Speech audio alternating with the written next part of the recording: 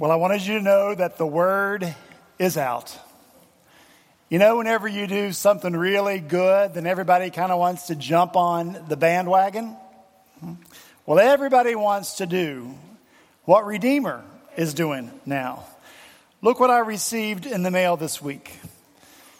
In case you can't read it from where you're sitting, it's an invitation to a conference entitled Preaching Deuteronomy. Behind the law of God is the grace of God to his people. The book of Deuteronomy points us toward a greater destination and toward a greater promised land. They're about 3.5 years late. I'm quite confident that the invitation for me to be keynote speaker is lost in the mail. It's coming. I so hoped you wouldn't laugh at the possibility of me being the keynote speaker. Anyway, Deuteronomy is such a great book. And so let's get back to what everybody now apparently wants to do. Let's get back to Deuteronomy chapter 32. This is a song. It is a song of salvation. It is the story of redemption. So let's hear this morning bad news that makes the good in good news so good. Or think of it this way, the black backdrop against which the light and the love of God for us can shine, so that you and I this morning will be in absolute awe of God's salvation for us. If you have your Bibles with you, please turn to Deuteronomy chapter 32. And when you found your place there, I'm going to ask you to stand, and we're going to hear read together the word of the living God. This morning we'll be considering the whole chapter, but I'm going to read just the first 6 verses. This is the word of the Lord. Listen, O heavens, and I will speak. Hear, O earth, the words of my mouth. Let my teaching fall like rain, and my words descend like dew, like showers on new grass, like abundant rain on tender plants. I will proclaim the name of the Lord. O praise the greatness of our God. He is the rock. His words are perfect, and all his ways are just. A faithful God who does no wrong, upright and just is he. They have acted corruptly toward him. To their shame, they are no longer his children, but a warped and crooked generation. Is this the way you repay the Lord, O foolish and unwise people? Is he not your Father, your Creator, who made you and formed you? Let's pray together. Father, we thank you for your word as always. And now, again, as we've prayed, we ask that you would bless the reading and the hearing of your word as you promised to do. Through the power of your Spirit and the truth of your word, we pray that you would bring change among us this morning. Father, you know the transformation that needs to take place because you know each of us individually, and you know what we are and what we need to become. And so, Father, we just submit ourselves to the authority of your word, and we yield ourselves to the work of your Spirit. Now, in Jesus' name, amen. Thank you so much. You may be seated. Just as a reminder here, our third week in this song that Moses writes, that God says that this song that Moses has composed is a song that will not be forgotten by their descendants. This song is going to be sung and sung over and over again throughout the generations. Last week, we spent the entirety of our time together talking about the name of the Lord, Yahweh, the supreme name for God. I am the great I am. And we talked about the fullness that Jesus brought to that name, and the joy and the comfort in those great I am statements. I am the resurrection and the life. I am the light of the world. I am the bread of life. All of those things giving fullness to what it means when we say the name of the Lord. And so we realize when we think of what's contained in the name of the Lord, that we must proclaim the name of the Lord, as Moses says here. We must praise the name of the Lord out loud and very often and at great length. The Lord has given us an entire day in which we can proclaim and praise his name. That's his gift to us, the Sabbath day. And so we need to use that day for the gift, for the purpose to which it has been given, for which it's been given to us, to declare the name of the Lord. Lord, you are, Lord, you are, Lord, you are, all day long. This morning, we contemplate the name of the Lord again, but this time as the standard against what everything else is judged. Everything else in our lives refers back to the name of the Lord. Look with me, if you will, at the very last word of verse 4. The very last word of verse 4 is he. Upright and just is he. Now look at the very first word of verse 5. It's they. So we cannot miss the comparison. He and they. He is, they are. Now, who are you picturing in your mind right now when you hear they?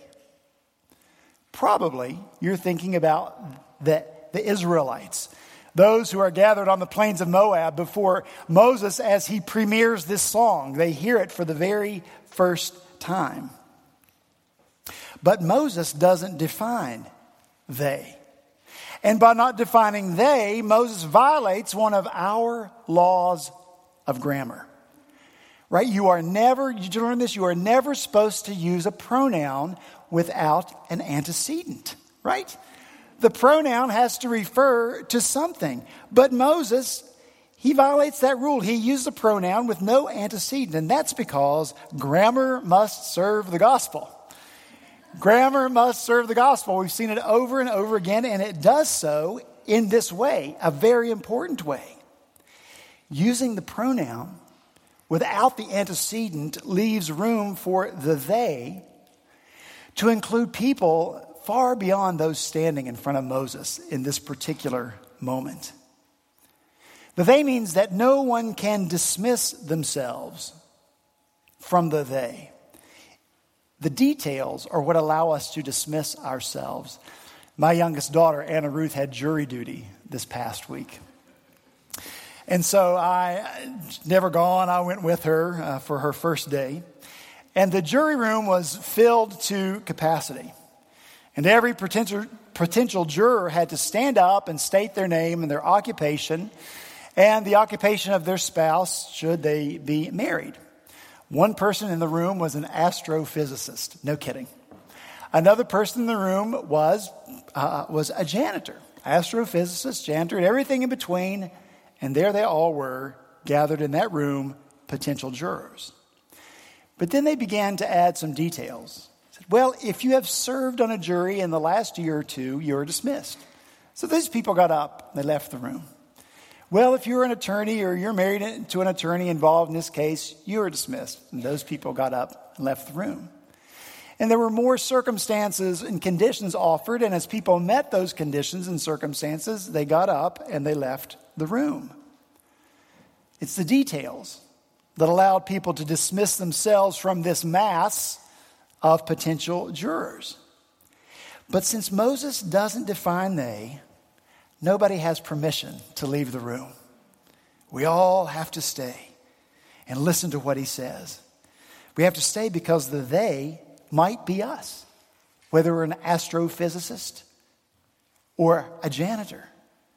The entirety of this psalm before us lacks the specificity that the rest of the book of Deuteronomy has. We've seen repeated over and over. There are no specific details. There's no mention of slavery, no mention of Egypt, no mention of Mount Sinai or the promised land. There are no mention of the patriarchs, Abraham, Isaac, and Jacob. The future to which it refers is not specific like it was back in chapter 28. You can recognize things here, but only vaguely. So we have a pronoun without an antecedent, so that people far beyond the ones gathered on the plains of Moab are required to make the comparison. He versus they. And making that comparison is a vital part of this song of salvation and the story of redemption. Because it's this comparison that yields the blackness against which the light and the life of the Lord can shine. So, how do they compare to him? Verse 5. They have acted corruptly. They are warped and crooked generation. Corrupt, warped, crooked. That's who they are in comparison to God. So much for self-esteem. These are the kind of adjectives that get God dismissed in 2017. Because these words suggest that there is a standard. After all, we can only recognize corrupt when it's compared to what is pure. We can only recognize what is warped or crooked when it's placed beside what is straight or plumb. God is a standard. He is perfect. He is just. He is pure. Humans made in his image are only living rightly when we reflect that image. So corruptly in verse 5 means ruined or spoiled. And when something is spoiled, its value or its quality is diminished or destroyed. Spoiled milk. You can smell it, right? Spoiled meat. Spoiled children. Spoiled image of God. Sin destroys the quality of those made in God's image. And that's what God means here when he says that they are not my children. They have strayed so far from the standard of God, so far from the image of God within them, that they are no longer recognizable as the children of God. Our culture wants to eliminate the comparison by removing the standard, right? And then we can all feel good about ourselves. No matter what we do, if there's no standard of judgment, no right, no wrong, we can all feel good about what we do. And then we can all have a healthy self-image. But remember, the Lord is our reference point for all things, even psychology. And God thinks, as the one who wired us, that it's best to tell us the truth about ourselves. That's the only hope for us. And so the Pygmalion effect, it's a non-starter with God. Remember Pygmalion from mythological fame? He's a sculptor. And he sculpted the statue of the girl out of ivory, and he fell in love with the statue, and he wanted to marry a girl, the living likeness of this beautiful statue that he had sculpted. Well, Aphrodite granted him his wish, and he goes to the statue one day, and he discovers that the statue's lips are warm. I guess he was kissing the statue. I don't know. Kind of weird, but it is mythology. So she becomes a living being, and they get married and live happily ever after. And so the Pygmalion effect is this. You know what it is? If a leader speaks positive, encouraging words, then people will internalize those positive messages, and their performance will improve. Pygmalion wished for the statue to become real, and it became real. And so it's a sort of self-fulfilling prophecy. The words we speak don't necessarily have to be true. They just have to be positive. Because, above all else, self-esteem must be preserved. But for God, telling us the truth about ourselves is more important than preserving our self-esteem with a lie.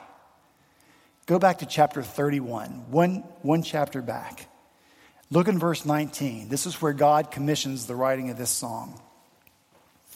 Verse 19, God says to Moses, "Now write down for yourselves this song and teach it to the Israelites and have them sing it so that it may be a witness for me against them." Now look at the end of verse 21. "I know what they are disposed to do, even before I bring them into the land I promised them on oath." Here's the thing. God knows the truth about us. And God knows the intent of the human heart. So the question is, when will we concede that God knows us better than we know ourselves? Remember Jesus, the upper room, the Last Supper, the disciples are gathered around and they're eating the meal together. And Jesus says to all of them, this night, this very night, you will all fall away on account of me. Peter pipes up, even if all fall away on account of you, I never will. Jesus says, truly I tell you, this very night, before the rooster crows, you will disown me 3 times. But Peter declared, even if I have to die with you, I will never disown you. And all the other disciples said the same. Did the disciples mean what they said? Absolutely. Of course they did. Did they love Jesus that much? Of course they did, or thought they did. Did they intend to stick by Jesus' side no matter what? Of course they did. But what did they not know? They did not know their own hearts, right? Because they all fell away that very night. This is from an article I read in Psychology Today entitled, You Are Probably Wrong About Yourself. If you want to be more successful at anything than you are right now, you need to know yourself and your skills. This should be no problem, after all. Who knows you better than you do? And yet your own ratings of your personality traits, for instance, how open-minded, conscientious, or impulsive you are, correlate with the impressions of other people who know you well at around 0.40. In other words, how you see yourself and how other people see you are only very modestly correlated. Who's right? Who knows you best? Well, the research suggests that they do. Other people's assessment of your personality predicts your behavior on average better than your assessment does. The truth is, we don't know ourselves nearly as well as we think we do. When it comes to performance, our surprising self-ignorance makes understanding where we went right and where we went wrong difficult, to say the least. If we're ever going to improve performance, we need to place blame where it belongs. We need solid evidence about where we went wrong. Unfortunately, that's the kind of evidence that usually doesn't make it into our consciousness on its own, making self-diagnosis practically impossible. We need help getting the right answers. And here's the good news. The good news is that this is basically what research psychologists do for a living. We figure out what questions we can ask you to get at what's really going on underneath the surface. I just love it. I love it when science, psychology in this case, confirms what God has known from all eternity past. We don't know ourselves, right? We need help in knowing ourselves, where we went right, where we went wrong. It does take questions to find out what's going on under the surface. And God knows the questions to ask. He's been asking questions for a very long time. Not because God lacks information, but because we lack information about ourselves. Adam, after Adam sinned, not my son, Adam goes, woo! Adam, after he sinned, where are you? Oh Lord, I'm behind the second bush to the left. No, not what God meant. Now that sin has come into the world, where are you now, Adam? Eve, what have you done? Oh, I ate a piece of fruit. Or my husband and I just together brought about the downfall of humanity. See, penetrating questions help expose where we are and what we're thinking and what our motivation is. And so here in this song, God asks questions. Verse 5, is this the way you repay the Lord? Yahweh, I am. By acting corruptly toward him and being warped and crooked, is that how you do it? The yes or the no answer forces commitment. Yes, this is what Yahweh deserves. Or no, this is not what he deserves. Commit one way or the other, it will reveal what you believe about yourself and what you believe about God. Second question, is he not your Father, your Creator who made you and formed you? Yes or no? Answer the question. Commit. It will reveal what you believe about yourself and God. The conclusion here is that all of us are the they. The image of God is spoiled in all of us. Scripture tells us for all, inclusive, all have sinned and fall short of the glory of God. In spite of who he is, in spite of his glory and his holiness, we have sinned against him. And so we have to remember who he is to understand the senselessness of our sinning against him. Look in verse 7. God says, remember the days of old. Verse 8, when the Lord Most High gave the nations their inheritance. When he divided all mankind, he set up boundaries for his people. And so God is taking his people back to primeval time, back beyond that, before time. And we enter into this council room of God before time began. And in that place, God divided up the nations, determining where each of them would live and what each of them would be. And among all the nations of the earth, God chose the people of Israel to be his special people and to receive his special love and his special care. So answer the question. Is this the way you repay the Lord? What about us? Ephesians chapter 1, verse 4. For he chose us in him before the creation of the world. Can you even fathom that? To be holy and blameless in his sight. In love, he predestined us to be adopted as his sons and daughters through Jesus Christ in accordance with his pleasure and his will. God never changed before the foundation of time. Sing the song of salvation. Tell the story of redemption. It isn't just for the years of this life that God is loving and has loved you, right? God has been loving you a long time from eternity past. How do you relate to a God like that? How do you repay? How do you act toward a God who loves you like that? Answer the question. And not only did God choose them, he provided for them. Look in verse 10. In a desert land, he found him. In a barren and howling waste. The language takes us back to Genesis chapter 1. Tohu vabohu. There's your impressive Hebrew term. Tohu vabohu. Which translates formless and void. That's what the earth was until God brought order out of chaos.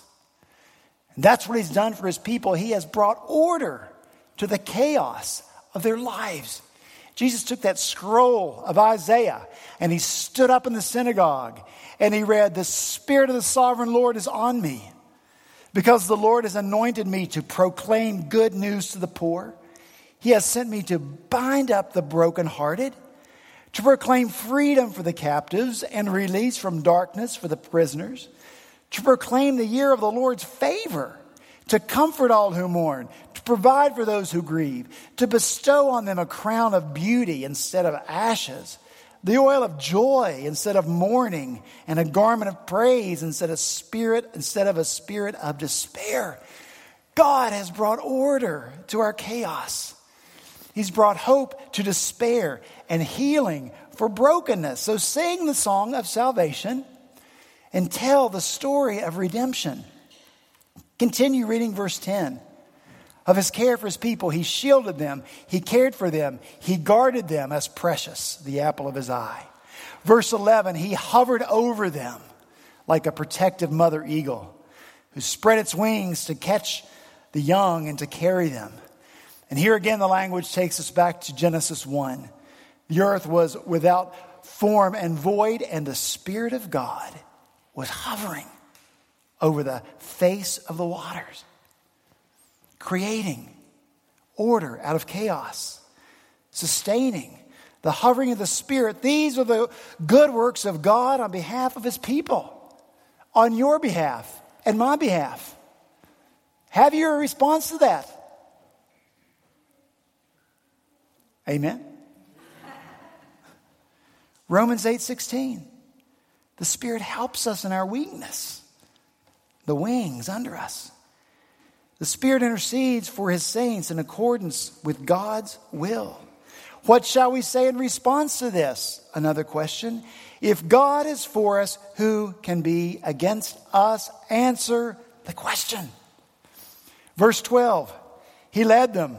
Verse 13, He made them ride on the heights of the land. He fed them. He nourished them from unlikely places.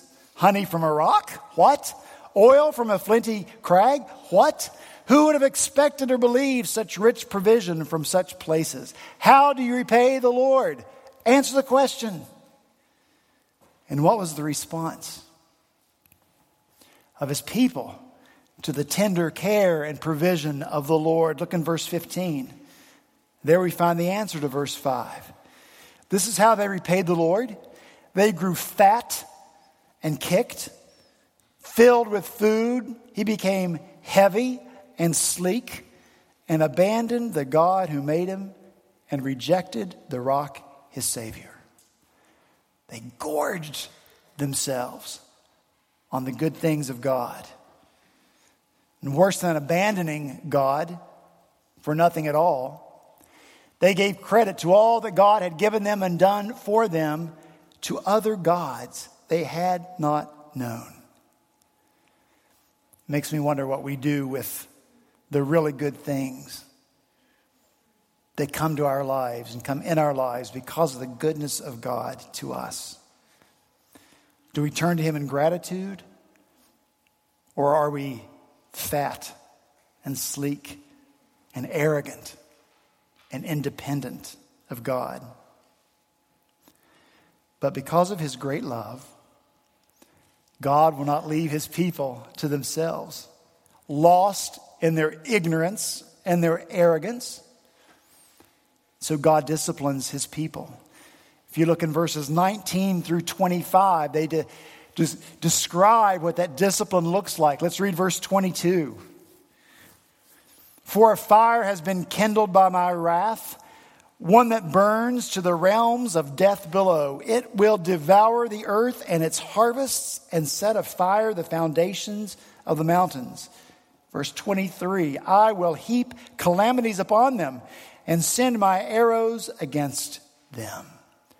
The discipline of the Lord. But then we come to verse 26, and a little note of hope is sounded. I said I would scatter them and blot out their memory from mankind, but ultimately, God is not going to destroy His people because God is always faithful to the promises that He has made. And God disciplines for a purpose. Look in verse 36. The Lord will judge His people and have compassion on His servant when He sees their strength is gone and no one is left, slave or free. He will say, now, where are their gods? The rock they took refuge in. The gods who ate the fat of their sacrifices and drank the wine of their drink offerings. Let them rise up to help you. Let them give you shelter. Now verse 39. See now that I myself am He. There is no God besides me. And so the point of the Lord's discipline is to deconstruct His people. To cause us to take ourselves apart. To take our lives apart. To take our thinking apart. To push us, discipline does, to the very end of our beliefs and our trusts. So that we see that if they are not in God, if our hope is not in God, if our trust is not in God, then we are without help and without hope because He is God and there is no other. And so what a blessing discipline is when it brings us back to God. It saves us from ourselves. We need someone to tell us the truth about ourselves. And thank God that he does that for us. It may be termed harsh, but if it saves us, how can we call it that? God says that this is truth that will refresh us. That's what it says, verses 1 and 2. It's truth that's like abundant rain. But have you ever been outside in an abundant rain? You know, sometimes it comes too hard and too fast, doesn't it? And it hurts. It pounds. It beats. Sometimes it even destroys. And sometimes that's how God's truth comes to us. It needs to beat us down a little, to destroy and to tear down the idols of our lives. 2 Corinthians 10 says, "For the weapons of our warfare are not of flesh, but have divine power to destroy strongholds." We destroy arguments and every lofty opinion raised against the knowledge of God, and take every thought captive to obey Christ. See, the Lord tears down. The truth of his word tears down so that we can be built up in Christ. And so, this song that is so full of bad news, but true news, vital news, life-giving news, ends with the gospel. So look at verse 43. Rejoice.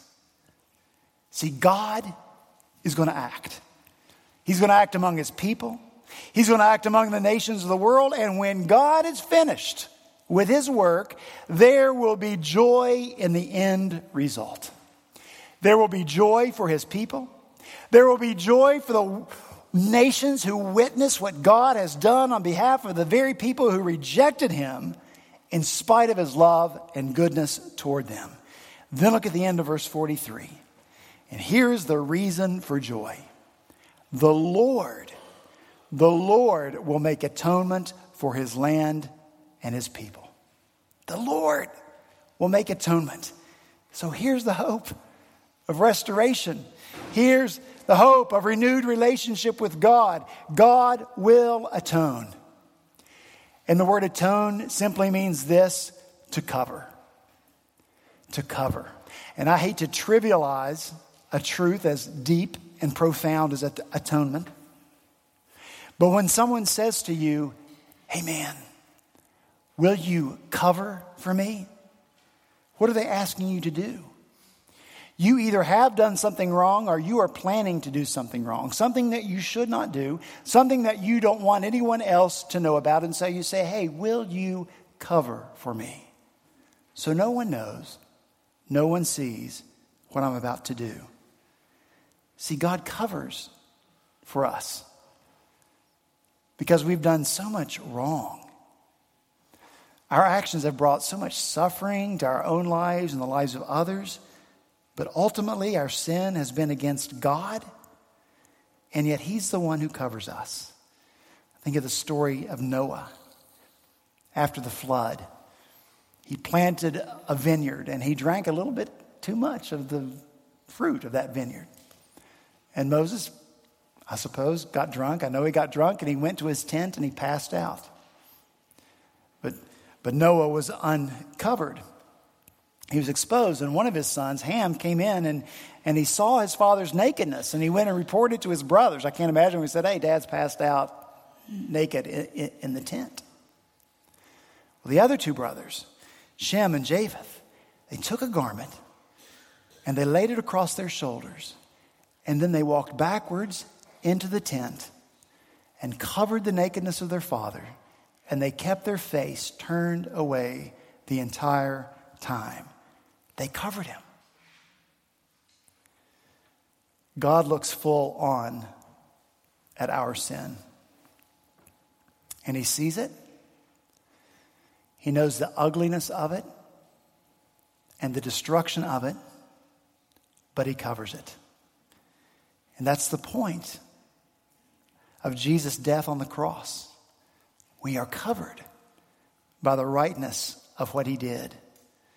Jesus covers us so that when God looks at us, what God sees is the beauty of Jesus, the love of Jesus, the perfection of Jesus, his flawless obedience, and complete fulfillment of the standards that God requires from all people, from those who will be in his presence. God looks at and sees that Jesus has fulfilled them completely and given that perfect righteousness to us. We are covered. Our sin is atoned for. That's the work of the Lord. So we sing the song of salvation. No wonder people are going to sing it for generations, right? It begins with the Lord, his name. It continues with humans and who we are and what we are before God, rebellious and disobedient and spoiled and warped and crooked. But God, in his goodness and grace, gives special love and care to those he chose before the foundation of the world. Apart from his sovereign choice and revelation of himself, these people would never have come to know the Lord. God cares for his people. God provides for the people he loves. And when those people go astray, God disciplines them to break them and deconstruct them so he can put them back together in the right way. He judges them because he is a God and cannot therefore let sin go unpunished. And the good news for us is that God has taken the judgment on himself. God the Son, Jesus took the punishment for us to cover our sins. And so God looks at us through Christ and says, your sins are covered. They are atoned for. You are righteous in my sight. That's the story of redemption. That's the song of salvation found in Deuteronomy chapter 32. So we need to learn to sing this song. We have got to learn to sing this song and tell this story of redemption, to sing it often, quietly in our own hearts, out loud in the congregation of his people, because great is the salvation of our God. Let's pray. Father in heaven, thank you for your word. Thank you for this song. Oh, Lord, in it you have told the story of your salvation, of your redemption of your people. It starts with you, praising you, proclaiming you. It ends with you as well, Lord. And all the in-between you have. Lord, we do not deserve what you have done for us. Father, we are as guilty as the they on the plains of Moab. Not being aware of your goodness to us, taking for granted the things in our life as if they are the result of our own hands and our own labor and our own abilities, instead of seeing that even the ability to obtain what we have comes from the life that you put in our bodies. Anyway, Father, we are corrupt as they were and warped. And thank you that in spite of that, you love us anyway. Thank you, Lord, that you do what you need to do in our lives to bring us back to you, to deconstruct us, to make us own our own wrong thinking and wrong acting, and bring us back to you because you love us, Lord. You joy in giving salvation to your people, to enjoy here on earth, but forever in your presence. Great is your salvation, belongs to you, given to us. We thank you for it in Jesus' name. Amen.